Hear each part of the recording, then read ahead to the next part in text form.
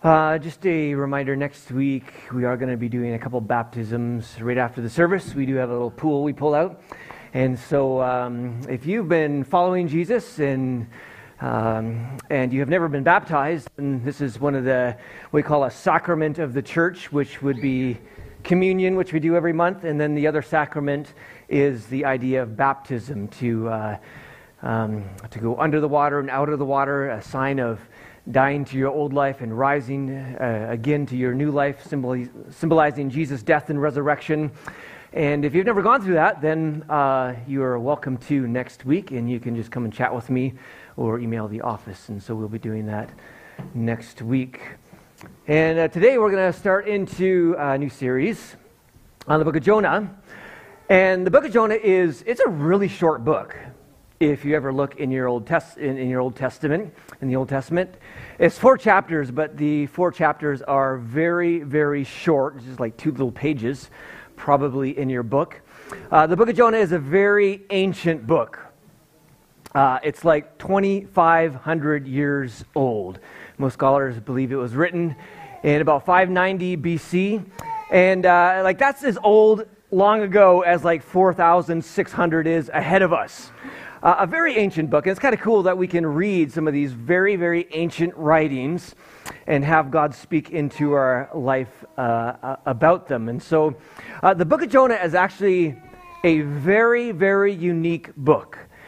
Probably the only other book in the Bible that is as unique as Jonah would be the book of Revelation. Both these books are unique. They're different than other books in the Bible. And but when it comes to the book of Jonah, most people, if you were to ask people, what kind of happens in the book of Jonah? What's sort of the main point? Would say something about, Jonah, getting eaten by a whale or a fish, and he's in there for 3 days, and that's kind of the point of the book of Jonah. And you can just see this if you look at children's books, for instance. Here's a few up there. Children's books often take biblical concepts and simplify them, and sometimes in doing so they miss the point. But often the point people think of Jonah is simply the whale thing, which actually is, for one, the Hebrew word is not whale, it's actually fish. It's not a whale. It's actually just called a great fish in the book of the Bible. And it's only actually mentioned in 3 verses, the great fish. So it's not actually the main purpose of the book. But I gotta love some of these children books because, whenever you're talking about fish, you get into the fishing story mode. I caught a bigger fish than you did. Get a load of these books I found off Amazon. So you got at the bottom Jonah and the fish, and then you got Jonah and the big fish, and then you got Jonah and the very big fish. Who's got the bigger fish? Well, one of those folks. The point of the book, if you think it's about a guy getting swallowed by a fish, you've missed the point of the book.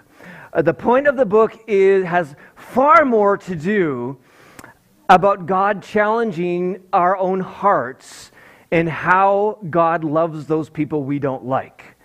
The main point of this book is like, the author holding up a mirror to us so that we would look at our own heart and widen our view of God's love, and to widen our view of how God looks at those people that we kind of, want to throw aside. Because often we just tend to, make God out into our own image sometimes, that God likes those that we like and he hates those people we hate. Well, this book really challenges that. And that is actually the main point of the book. This book would be considered, if you take the Old Testament and divide it up into various books, one of the minor prophets. And so in the Old Testament, you got the law, and you got historical writings, you got the poetic books, you got major prophets, and then you got minor prophets. And in there, which is a whole bunch of tiny little books in your Bible, Jonah is in there.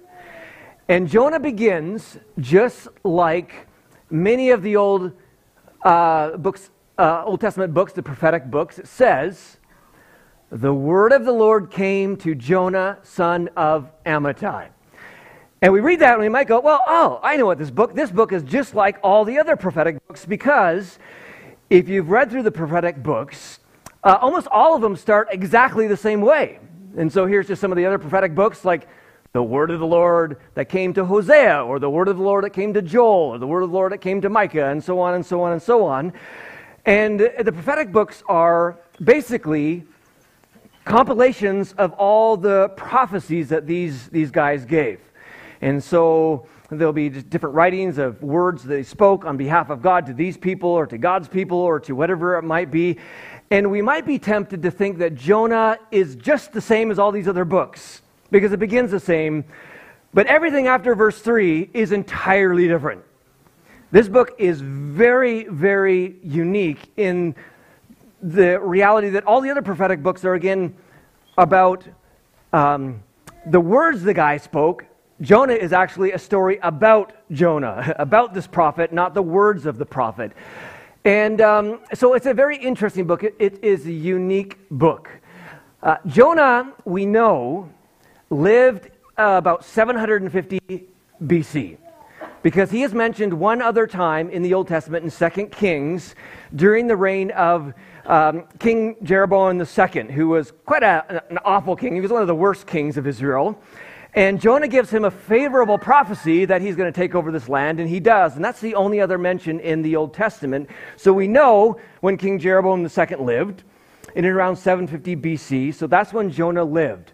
The book of Jonah was written about 175 years later than Jonah actually lived. Here's just a picture of 1621, Jonah and the whale. So this book has a unique style of writing, and this is what makes this book super unique, like Revelation. The book of Revelation, if you've read it, is written actually in a kind of language we don't even have anymore, the style called apocryphal language.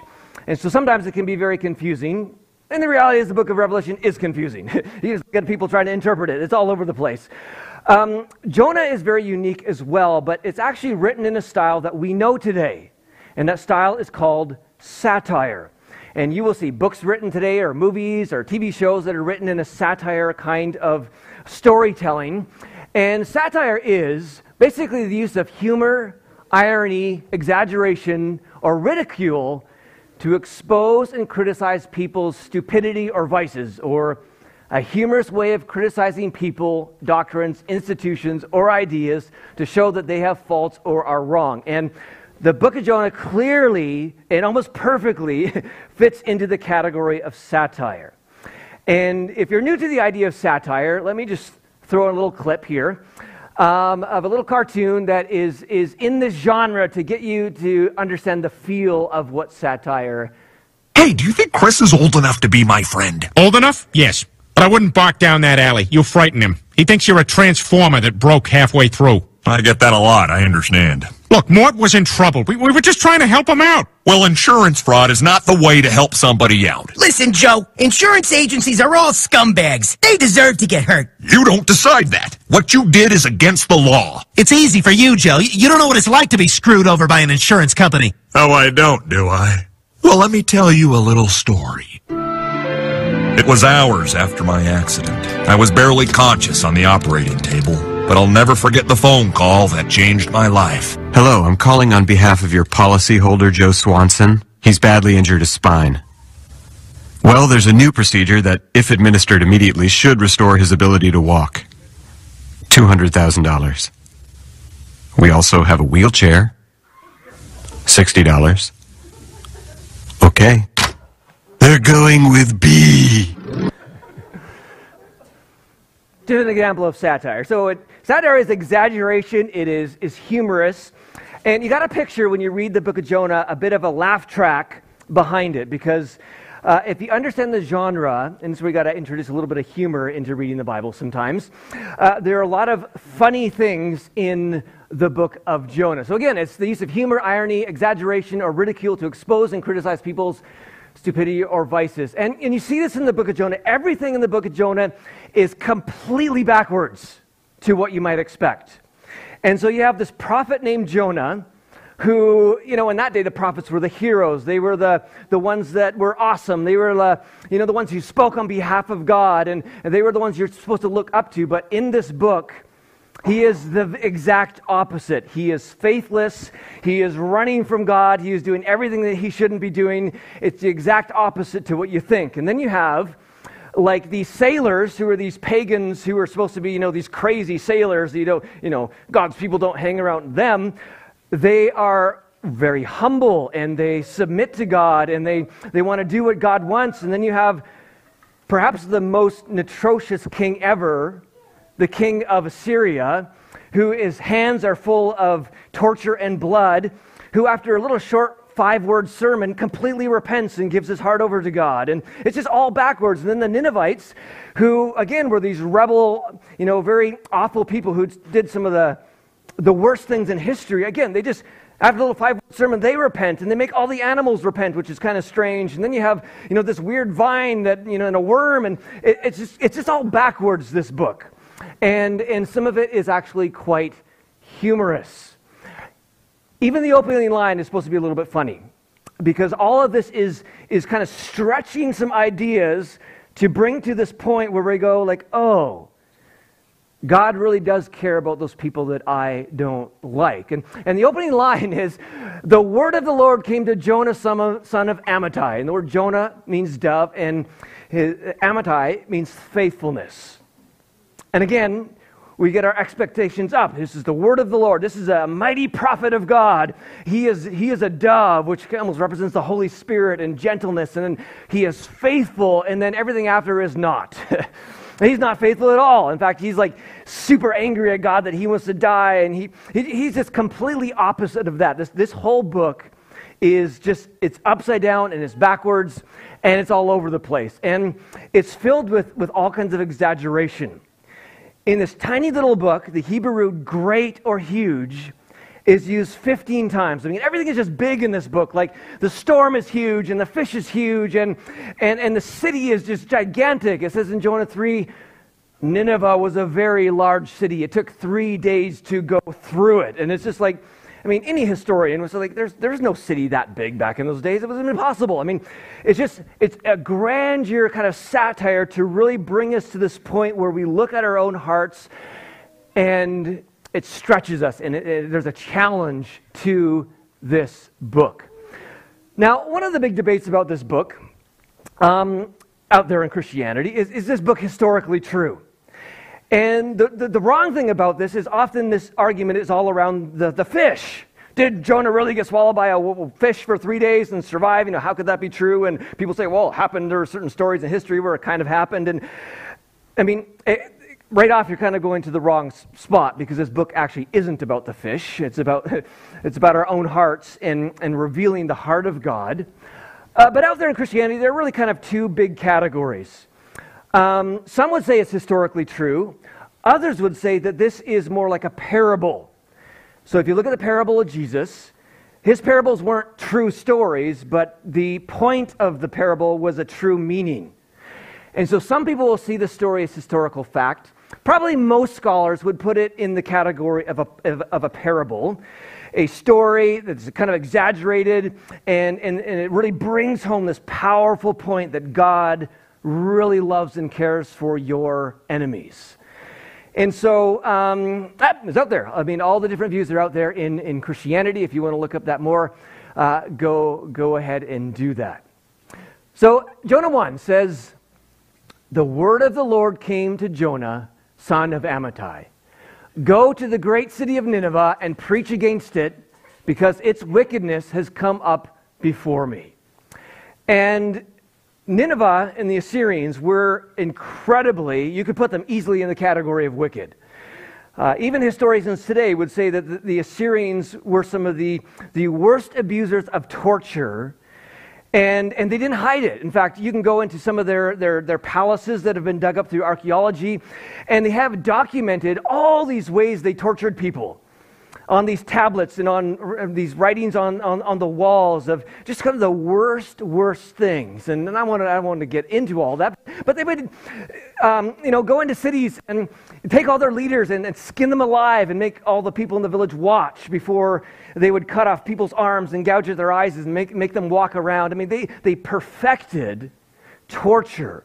And God says to Jonah, the dove, the faithful prophet, would you go and preach to these people? And, and you're like, well, that's a pretty big ask. You know, one history guy said the brutality of the Assyrians was extreme, even for the ancient standards of cruelty. The Assyrians knew that brutality was a very effective tool of psychological warfare. And so they would destroy a town and make it so gruesome and stack heads up in pyramids to scare the next town so that they would surrender. I mean, very, very brutal. And God said, hey, Jonah, I got this little, just a small little task. Would you head over there and go chat with those people? Because I see what's going on and they need to change. Something needs to be done about this. So Jonah gets this word, and it says, but Jonah ran away from the Lord and headed for Tarshish. He went down to Joppa, where he found a ship bound for that port, and after paying the fare, and often in kids' books you see him like sneaking on through a basket or something. Now, Jonah was a little bit more faithful than that. He actually paid his fare. He was honest that way. And he went aboard and sailed for Tarshish to flee from the war. Now, this is where you're supposed to have a little laugh track, because we don't get this, but if you understood the history of the day, this is a little bit funny, because Tarshish is pretty much in the opposite direction, and it is basically like we would say today. I mean, that person went to the other side of the world, or that person went, he ran so far he went to like Pluto. Tarshish was the end of the known world. It was the last port before the open ocean. He could have gone down to Egypt. He could have gone every other place. But part of the storytelling is just this extreme situation that kind of makes you kind of laugh and giggle, and then it really brings you down to this point at the end of this book. He goes to the farthest place possible, all the way to Tarshish, as far away from Nineveh as possible, a long way away. And it says that he fled from the Lord. Now, why did Jonah run? I mean, we would probably just assume, well, that's an easy answer, because God asked him, a prophet of God, to go and talk to the most wicked people of the day. I mean, who's going to survive that? I mean, imagine marching into these people and saying, I got a message for God. God wants you to repent, and knowing all the things they have done. We would assume that Jonah runs away because God asked him to do something that was scary and frightening, and he was afraid for his life. But that's actually not why he ran away. The story doesn't say anything about Jonah being afraid. It doesn't say anything about Jonah saying, I'm not going to go there because they might cut off my head. That is not the reason why. And we will learn more in chapter 4, but let me just give you a heads up. Jonah himself says, and answers the question, why he ran away. And this is what he says. Jonah becomes very angry because in this story, like when you ask a little kid to do something and they just want to do the minimum, just so they can say they did it, but they do like a really crappy job.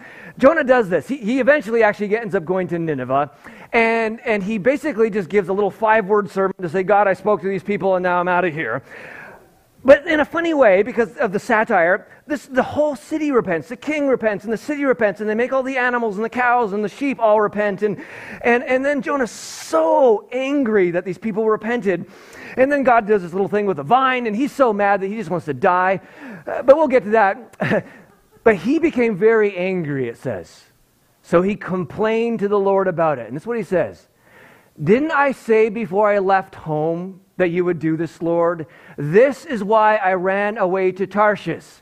I knew that you are a merciful and compassionate God, slow to get angry and filled with unfailing love. And this is a quote from Exodus 34. I mean, Jonah knew exactly who God was. In Exodus 34, when Moses is like, hey, God, can you reveal yourself to me? And God says, sure, I'm going to reveal myself to you. And God comes out and says, Yahweh, the Lord, the God of compassion and mercy, I am slow to anger and filled with unfailing love and faithfulness. I lavish unfailing love to 1,000 generations, and I forgive iniquity, rebellion, and sin. Jonah knows this, and Jonah quotes part of this, and this is why he runs. Because he does not want God to love his enemies. He doesn't not want these people to repent and get on God's good side. I mean, he hates these people because the Assyrians came in and did all kinds of nasty stuff to his people. And he's like, God, I don't want you to love my enemies, and so I'm not going to talk to them in case they repent. So he runs to Tarshish. He actually thinks God is too loving. He doesn't want God to love his enemies. And, you know, we can subtly fall into that very same trap. You know, Jonah tries to run, but I think we all know we can't run from God's Spirit. You're here today, God's Spirit is here. You get in your car, God's Spirit is there. You drive to Tarshish, you go to Australia, New Zealand, you go to Pluto, God is there. And this is a promise of his presence. In Psalm 139, it says, where can I go from your Spirit? Where can I flee from your presence? If I go up to the heavens, you are there. If I make my bed in the depths, you are there. If I rise on the wings of the dawn, if I settle on the far side of the sea, even there your hand will guide me. Your right hand will hold me fast. If I say, surely the darkness will hide me and the light become night around me, even the darkness will not be dark to you. The night will shine like the day, for the darkness is as light to you. It doesn't matter how dark a period you find yourself in, how far maybe your life has gone off track from what you think it should be, how far or close, whatever you are. God, with his presence, he is lavishing love on you every single second, is right with you wherever you are. And maybe you just need to realize that today, because maybe you feel that sometimes, you know, God couldn't be loving me right now, or maybe God has pulled away because, you know, I've done something wrong.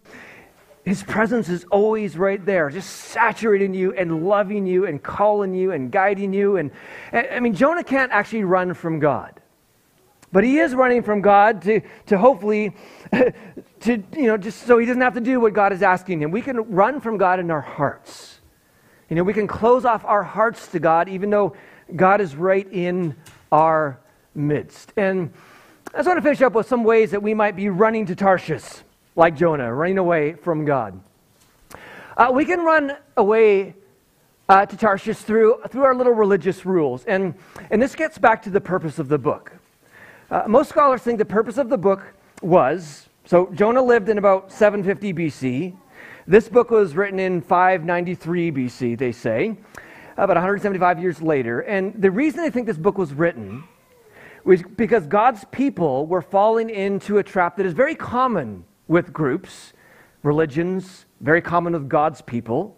And that is, we fall in this trap of tribalism, of judgmentalism, and thinking that God is only likes our little group, and all those other people who have different beliefs than us, those are, God doesn't like those people, and we get in this little group where we become insular. And this was happening to God's people. They were thinking in those days very strongly that the only way they could remain holy was to separate themselves from all the other nations and all the other people and the Gentiles and the pagans, and I got to separate myself to them. And so this author writes the book of Jonah, where the guy who's supposed to be for God is completely against God, and all these Gentiles, pagans who are the outsiders, were actually for God, and it's all upside down at this point that God really loves those people. And greater is he that is in you than is in the world. You don't need to think, I got to separate myself in order to remain holy. It's like, would you look at the life of Jesus? A lot of issues can be solved by just looking at Jesus. What did Jesus do when it came to outsiders, those who were different, those who were, those out people we need to stay away from? While he was hanging around the tax collectors and sinners and the lepers and reaching out to the Gentiles and to women, to those groups that kind of people pushed away. I mean, you might remember the story in Luke chapter 7. When Jesus is at this Pharisee's house, and it says, when the Pharisee who had invited him saw this, he said to himself, and Jesus is touching this so-called sinful woman. And the Pharisee says, if this man were a prophet, he would know who is touching him and what kind of woman she is, that she is a sinner. And that kind of describes what scholars think was going on in God's people when the book of Jonah was written. And so they write this book to challenge this notion, to bring them back closer to God's heart, and of course to Jesus' heart. That God really loves people who are different than you. He loves them a lot. And so sometimes we can put up these little religious rules that actually were running from God because we're missing God's heart because we think these are the rules God wants us to follow when they're actually different from the way Jesus lived. And so we always need to be just bringing our life back to Jesus, to keep our eyes fixed on Him, as it says in Hebrews, and making sure we're not living in a way that is different from Jesus, but in line with Jesus. Secondly, we can run from God in our hearts just through our inner shame. It is amazing the power of shame and what it can do when it comes to our relationship with God. And shame is basically, I'm horrible, I'm gross, nobody would want me, and I'm such a dirty, rotten person, and, I'm no good. And why would God want me? Because I'm such a horrible person. God would never love me like this. And shame just causes us to curl up and die. And we push God away when we do this. But this is kind of a religious rule that is actually not actually there. Because again, look at Jesus. What did Jesus do with people who were broken and hurting? He always reached out and pulled them near. In fact, Jesus tells the story in Luke 15 of someone who lived a horrible life and ran away and disowned his father and all these things. And Jesus says, while this guy was still a long way off, his father, who represents God, saw him, he sees you, and was filled with compassion for you. And he runs to you, and he throws his arm around you, gives you a kiss, and he says, you're forgiven, you're in my grace, you're in my mercy. Don't let shame block, because, the scripture says over and over, and we've talked about this so many times, I don't even have to say it, but the Bible says God will never put anyone to shame who is in Christ Jesus. And so don't allow shame to block your heart from God. And then lastly, through rebellion. This is what Jonah did. Jonah's running from God because he has rebellion in his heart. In other words, God says, hey, Jonah, would you do this? And Jonah says, nope, not going to do it. I'm going the other way. There are times when we do this. When God whispers in our heart to do something, He puts a dream on our heart. He puts a plan of action on our heart. He says, would you stretch out and go talk to this person? Or would you begin moving in this direction? And we look at it, we might get scared, whatever it might be. And we just kind of push it away. That in a sense is rebelling. We were rebelling against the voice of God. And what we need to realize, and what Jonah needed to realize, is that whatever God is calling you to is full of life. Whatever God says to you is full of life. John 10 says a thief comes only to steal, kill, and destroy. And sometimes we think that's God. Sometimes we get mixed up and think when God asks us to do something like, oh, that's awful, that's going to kill, steal, and destroy my life if I follow God's voice. No, the enemy does that, but God doesn't do that. Jesus says, I have come that they may have life and have it to the full. Whenever God whispers something to you, it is life. And it is bringing you into a fuller life. And when God whispered into Jonah's heart, even though it's a scary thing to do, obviously, it was actually to bring him more life. Because, Jonah finally does this. And in the end, Jonah becomes the most successful prophet in the entire Bible. He becomes the most successful prophet in the entire Bible when he finally does voice. God was wanting him to win. He causes this most awful, wicked city, this gigantic city, all to give their hearts to God. You can't get more successful than that. He was the most successful prophet, but he was running from that. And could it be that you are running from something God has put on your heart because you are afraid or you think that's going to make your life worse, when in the end God is like, this is going to bring life to you. This is going to bring increase to you. This is going to do amazing things in your life. Because in the end, that was what it was for Jonah. It's always good to run to God, not away. God is love. Jonah's trying to run away. It's always better to run to God because God is life and God is love. And He's rooting for you. And even if you feel stuck today, that you're like, I'm just so burnt out and overwhelmed, I don't even have the strength to run, I am just stuck. Well, God is coming to you. He is like the Father who is running to you. And as He's running to you, He's inviting you to come to Him. And we have all these invitations in the Scripture to do the very opposite thing that Jonah's is running away, and God is saying, no, come near. Jesus says, anyone who is thirsty may come to me. Anyone who believes in me may come and drink. For the scriptures declare rivers of living water will flow from his heart. Isaiah said, is anyone thirsty? Come and drink. Even if you have no money, come, take your choice of wine or milk. It's all free. Why spend your money on food that does not give you strength? Why pay for food that does you no good? Listen to me. And will you eat what is good? You will enjoy the finest food. Come to me with your ears wide open. Listen, and you will find life.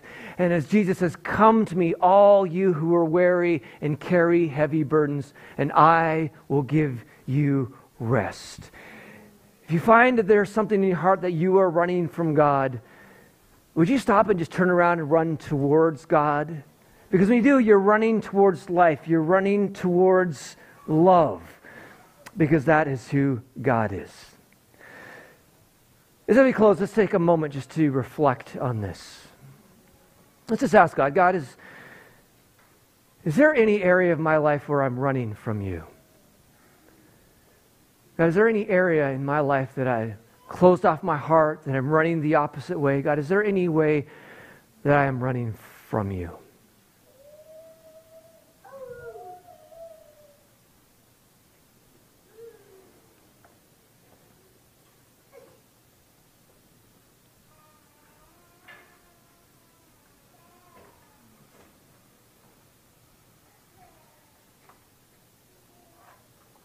And God, we invite you to look into our heart. Why is it that I'm running? Is it fear? Is I think you're too good? Is I think that you're not going to work things out? God, what is it that is causing me to run?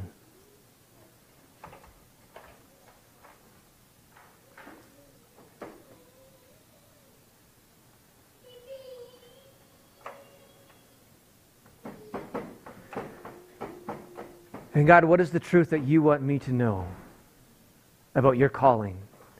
God, what is the truth that you want me to know?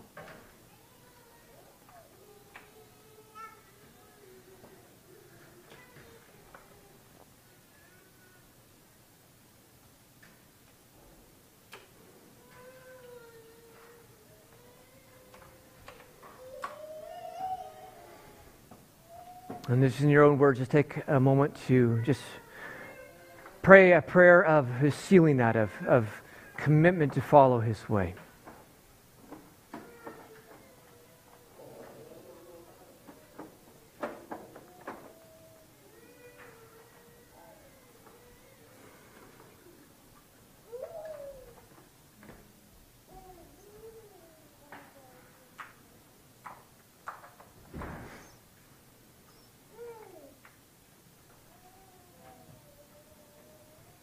In Jesus' name, amen.